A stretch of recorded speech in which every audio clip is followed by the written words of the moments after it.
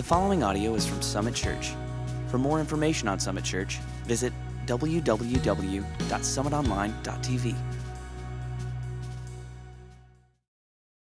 Father, we thank you for who you are and for what you do and for how you move in and through our lives. I pray, God, that you would be honored today as you come into our midst through your Holy Spirit and you speak to us. May we listen to you, and may we do more than just listen. May we apply what we hear.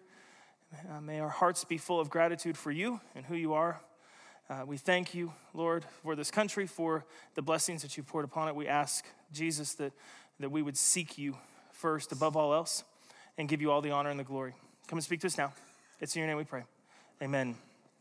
If this is your first time with us, so I just said a bunch of stuff that you may not be tracking with. We walk verse by verse through books of the Bible. This is the book of Ruth. I want to just take 2 minutes and recap the whole thing, okay? So this is where we've been in the last 7 weeks. The book of Ruth is a beautiful, beautiful piece of literature. It's a beautiful story. It's a love story. It's a story of a family that lived in Bethlehem. And the father of the family, Elimelech, he sees that there's a famine in Bethlehem, and he goes, they've got food in Moab. 75 miles away or so, then he decides to take his family and go to Moab, even though people who are followers of God are not supposed to go to Moab. Moab is a pagan country, a cursed country, but he takes them there because otherwise his family is going to starve to death. When he gets there, he has 2 sons. His 2 sons both find Moabite wives. You're not supposed to do that either, according to the law of God, but they do so, and they marry, and Mahlon marries Ruth. Okay, and so Ruth is entered into this story. She's one of the brothers' wives. Now, Chilion, the other son, he marries Orpah. They live in Moab for 10 years. Somewhere in the process of living there, though, both the sons die. Elimelech, the father, dies. You've got Naomi, the mother, and the widow wife, sitting there with 2 daughters-in-law, going, what are we supposed to do? It's really a hopeless point that she's at. It's a broken point that she's at. And so after they hear that there's food in Bethlehem, she's like, I'm going back. I can't stay here. You stay, find new husbands, live your life, be blessed. I'm going back. Ruth says, no. Where you go, I'll go. Your people are going to be my people. Your God's going to be my God. I think Ruth has had a conversion experience. I think she is now a follower of God. And she's like, I'm going with you. I know I might have better luck here, but I want to be with you. They go back. When they arrive, it is just as Naomi expected. It's bleak. They have no one to look after them. They have no way to provide for themselves. So Ruth goes out into the field. She's going to pick some barley, do something just to have a meal for that day. She wanders literally into the field of Boaz. Turns out that Boaz is a close relative. He can be a kinsman redeemer. God journeys with Ruth through this entire process. She's found and given favor by Boaz. Boaz provides for her and Naomi. Boaz wants to take Ruth in, wants to redeem her, but there's one who's closer, a closer relative. And so last week we saw that Boaz had to check all that out. Make sure that this other redeemer doesn't want Ruth. And when it's all said and done, Boaz, all on the up and up, all out of love and all out of desire to make sure that Naomi and Ruth are taken care of, he is awarded Ruth. And that's where we pick up now. That's where we pick up now in Ruth chapter 4, starting in verse 12. Now, I want to say one thing before we dive in. Ruth's going to have a baby in this passage, okay? We don't learn the baby's name until verse 17, okay? But the baby's name is Obed, okay? So I just want you to know that because I'm going to refer to Obed a lot, and you're like, well, how do you know the name? Because I read ahead. Okay, verse 17, we find out the name. We're starting in verse 12, so that's how I know the name. It's in verse 17. I just want you to know that. Verse 12, through the offspring the Lord gives you by this young woman, may your family be like that of Perez, whom Tamar bore to Judah. Now, I stopped in verse 11 last week. I want you to know that verse 11 and verse 12 go together. The people that are speaking in verse 12 are the elders at the town gate. Okay, these are the upright men who govern the city of Bethlehem. Once the transaction is complete, where we know that Boaz is going to redeem Ruth, they start to prophesy and praise all that is happening here. And in verse 11, they go so far as to say, Ruth, we hope you become as famous as Rachel and Leah, the matriarchs of the Israelites. We hope you become as famous as her. We hope that you have multiple children and that those children are blessed beyond belief and that the world is ultimately blessed through them. They go way, way, way deep into praising Ruth and Boaz and blessing their future family. And verse 12 is just a continuation of that, but it's a little bit more obscure. Boaz, we hope you're like Perez. We hope that you are like Perez. So who is that? Who is Perez? Perez is the son of Judah and Tamar. We got it right there. Now, if you want to go read one of those chapters in the Bible that when you read it, you kind of feel like you need to take a shower, okay? You know what I'm talking about? Go read Genesis chapter 38. Okay, Genesis chapter 38 is where we see the birth of Perez and how Tamar deceived Judah, her father-in-law, into sleeping with her and bearing a son. It's kind of icky, okay? So if you want to go read that, go read it. But why in the world then would these elders be praising this? One reason. Perez ended up having many, many, many offspring. Okay, 5 of the families or tribes of Judah came from his line. He is one of the founders of Bethlehem. So the city leaders in Bethlehem are going, I want you to be like Perez, man. We all know him. His line was amazingly blessed. And no matter how it came to pass, I don't think that's what the elders are referencing here. He was a great man with a great family, and we hope for you, Boaz, that you will have the same favor and blessing. So really, this is all still great praise. Verses 13 through 16. So Boaz took Ruth. I wish they changed that language. It sounds like possession, but obviously Boaz loves her. Boaz took Ruth, and she became his wife. They got hitched. The love story's over, except for the baby. So in the next phrase, when he made love to her, if you have a King James version, it's translated much more clinically. Okay, I like the NIV because it's sweet. He made love to her, his wife, on their honeymoon. I don't know. It was beautiful. The Hebrew, and therefore the King James Version, is not as lovey-dovey. It's very clinical. And since we're not in biology class, we'll just leave it at that. But if you're reading a different version, you're going, where does it say made love? That's a bad translation. The Lord enabled her to conceive, and she gave birth to a son. Just a very small side note. I want you to see how God is involved in the creation of all life. Okay, God enabled her to conceive. It's beautiful. I just want to see that. That's not the point of the text. The women then said to Naomi, okay, so we're fast forward 10 months.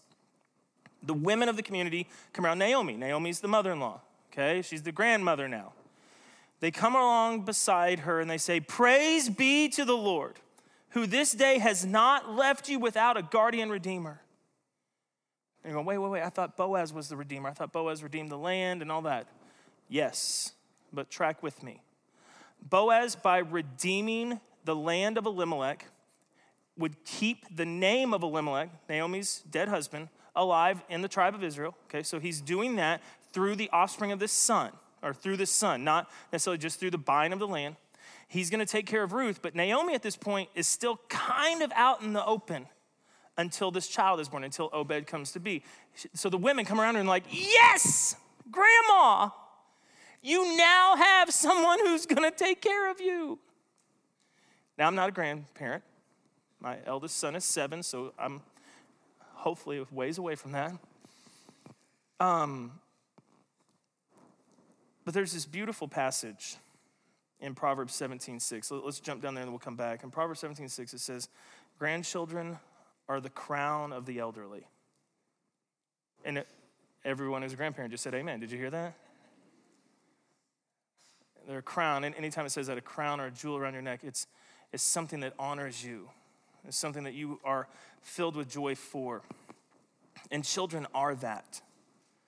I want you to see that children bring life. Not just they are life, they bring life. I know there's many in the room who maybe haven't had children, but children bring life to our circumstances. I can remember when my mom died, this is years ago. Bryce, our 7-year-old, was only 6 months old. Okay, 6 months old. But if we had not had Bryce sitting there in the hospital, running around at the funeral, like he didn't know. He didn't know what was going on. So he just laughed and smiled and giggled. And man, it's truly warmed my soul to see that life. And that's what kids do. So let me just throw this out there. This is not the point of the text either.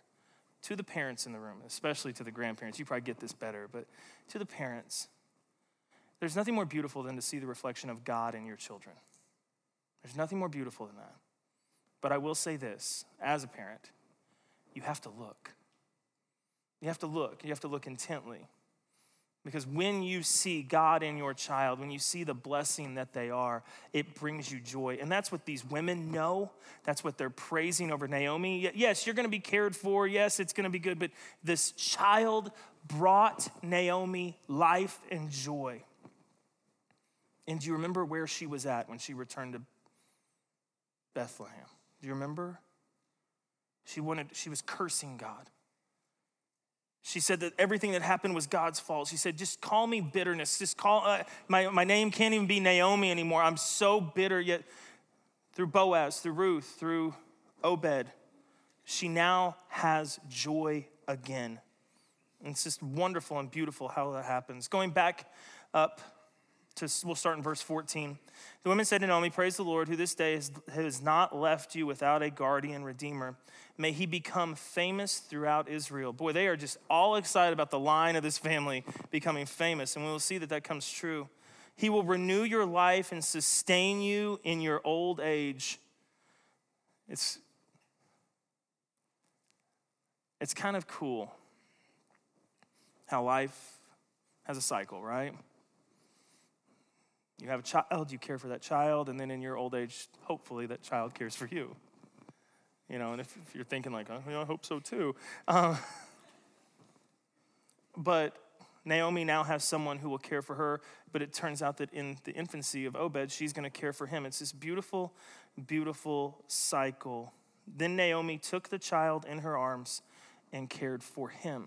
So some people are saying that Ruth abandoned her child.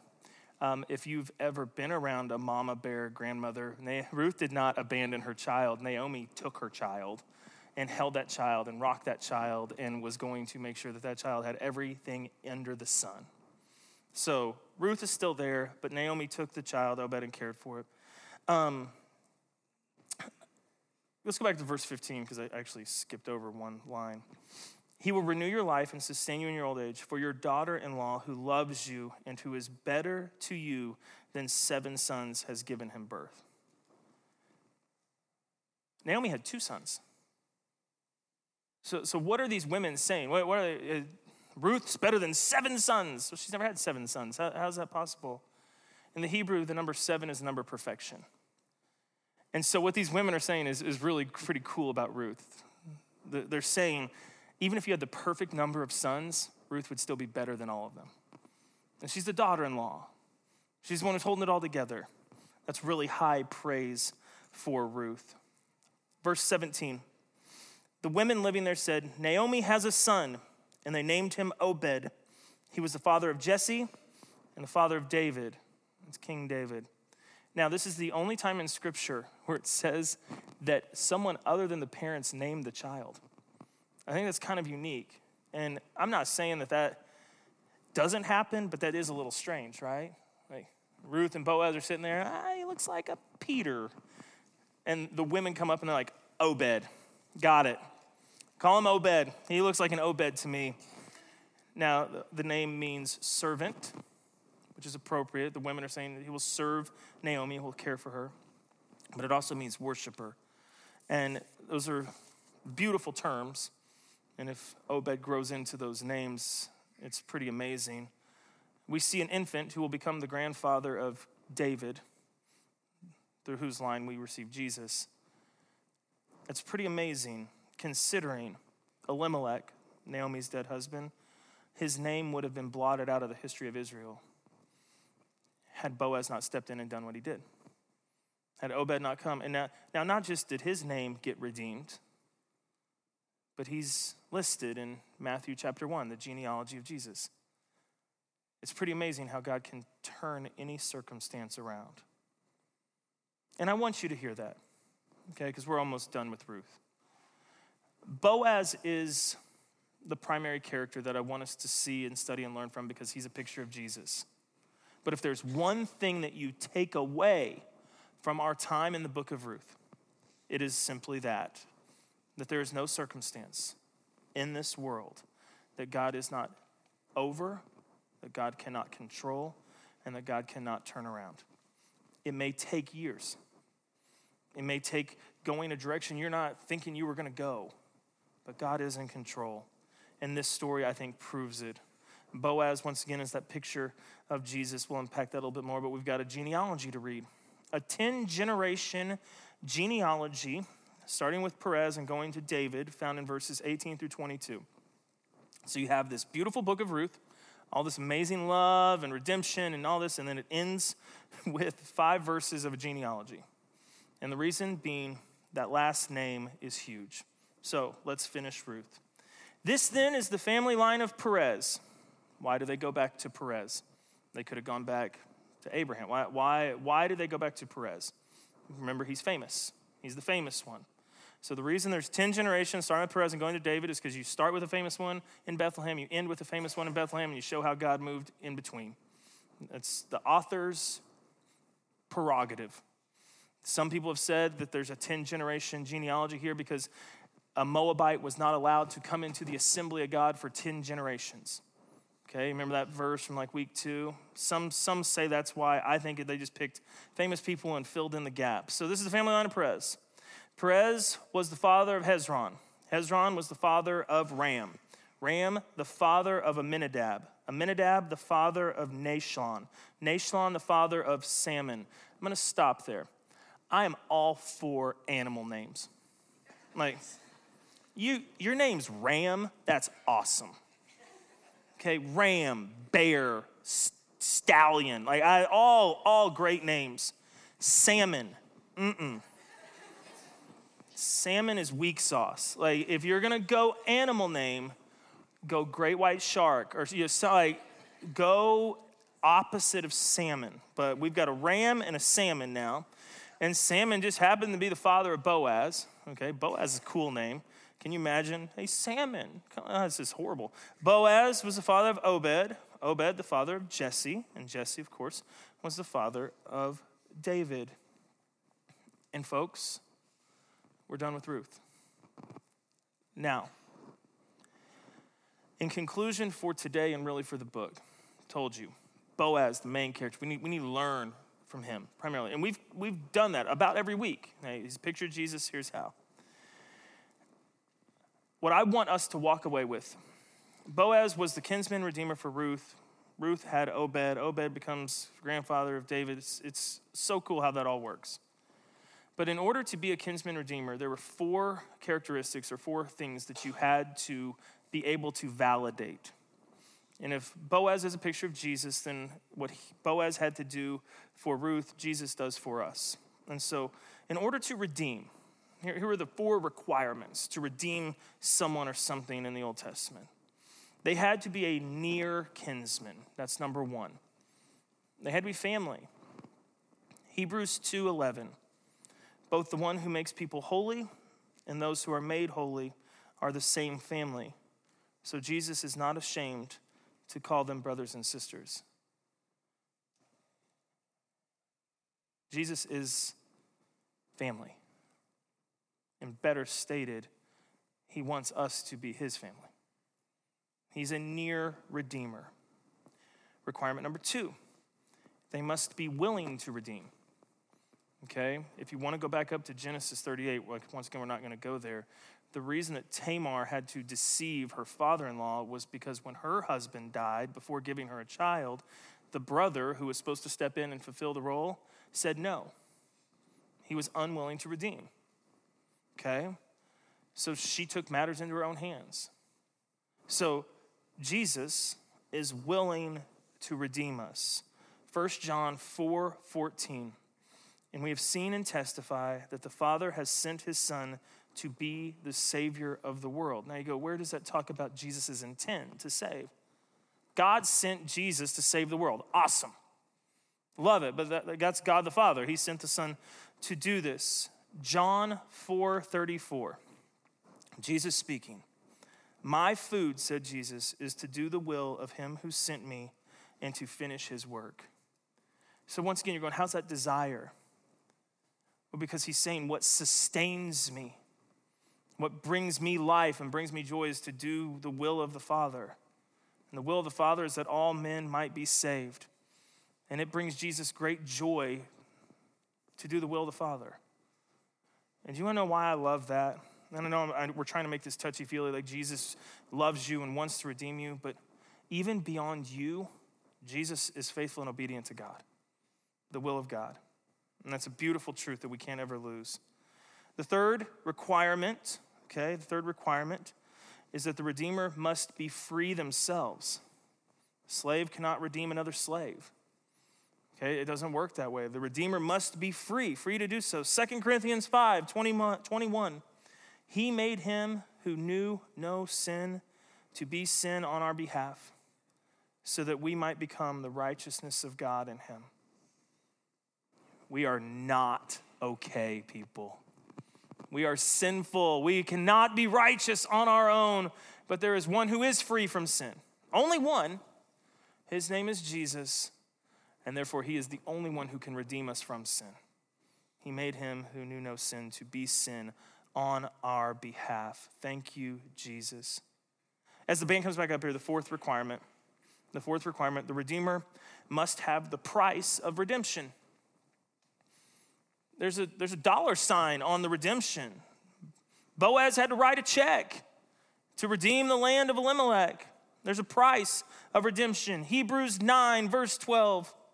He did not enter by the means of the blood of goats and calves, but he entered the most holy place once and for all by his own blood, thus obtaining eternal redemption. Hebrews is a fun book. A lot of Old Testament illustrations in the book of Hebrews. But the way that the priests or the way people would redeem themselves, would cover over their sins, was the sacrifice of animals, the sacrifice of goats, the sacrifice of calves. This happened. Their blood was shed, and that blood covered over the one or two sins that you were trying to atone by that blood. But Jesus didn't do that. He didn't pay the price with a calf or with a goat, but with his own blood. He paid the bill, church. He paid the bill that we couldn't pay for ourselves, and it cost him his life. And if there's anything that I want us to learn from Boaz, who willingly and lovingly gave everything he had to redeem Ruth, as pretty as that story is, there's a better one in the form of Jesus. There's a better one in the form of Jesus. So, Ruth, awesome. Love the book of Ruth, love Ruth herself. Awesome gal. Everyone in Bethlehem loved her. Boaz, amazing man. Like, no doubt about it. Boaz, world-class dude. You hope your sons grow up to be like Boaz, okay? Boaz, great man. Obed, we don't hear much about him, but he's a good grandson to Naomi, or at least he was supposed to be. Obed, good dude. David, he's mentioned in here. He killed Goliath. David brought worship back to Jerusalem. David's big. But the fact is that from his line, the line of Boaz, Obed, and David, would come Jesus. And it's Jesus that we celebrate. Awesome story, awesome people. Purpose, they brought us Jesus. And that's who we need. So today, as we celebrate, today, as we respond and as we worship, I hope and I pray that we celebrate Jesus. that we thank him for who he is, that he is our Redeemer, that he paid the price that we could not pay for ourselves. I hope that just resonates through us. We have communion in the back of the rooms. It'd be a great opportunity to go and say thank you as you're reminded of the blood that Jesus shed for your redemption. Really good idea today. I suggest you do it. We'll have people up here, pastors and prayer team, that love to pray with you, just like we do every week. But maybe more so today than maybe like you did last week. Or can you just please take a moment to think about what Jesus did and what he accomplished for you, and just see what your heart's response is to that. I think it should be celebration and worship today, but it's also going to cause you to live differently. It's going to cause you to live with more gratitude for who Jesus is and what he's done. That's going to cause you to want to serve others and be obedient to the Father, just as Jesus is obedient to the Father. All of these things start when we see who Jesus is and what he's done. So a lot of times we want to fix ourselves. We want to behavior modification. That's what we're looking for. I find that doesn't work very well. But true love and true worship and service that comes out of those, that changes you. And it all starts with Jesus. You get it? Awesome. Father, we pray that you would receive your praise. We thank you for Jesus. We thank you for the book of Ruth and the story that it tells us. And God, we pray today that we would worship you. And that we'd worship you in spirit and truth, and that you would be honored and glorified. It's in your name we pray. Amen. Let's stand and let's respond to him.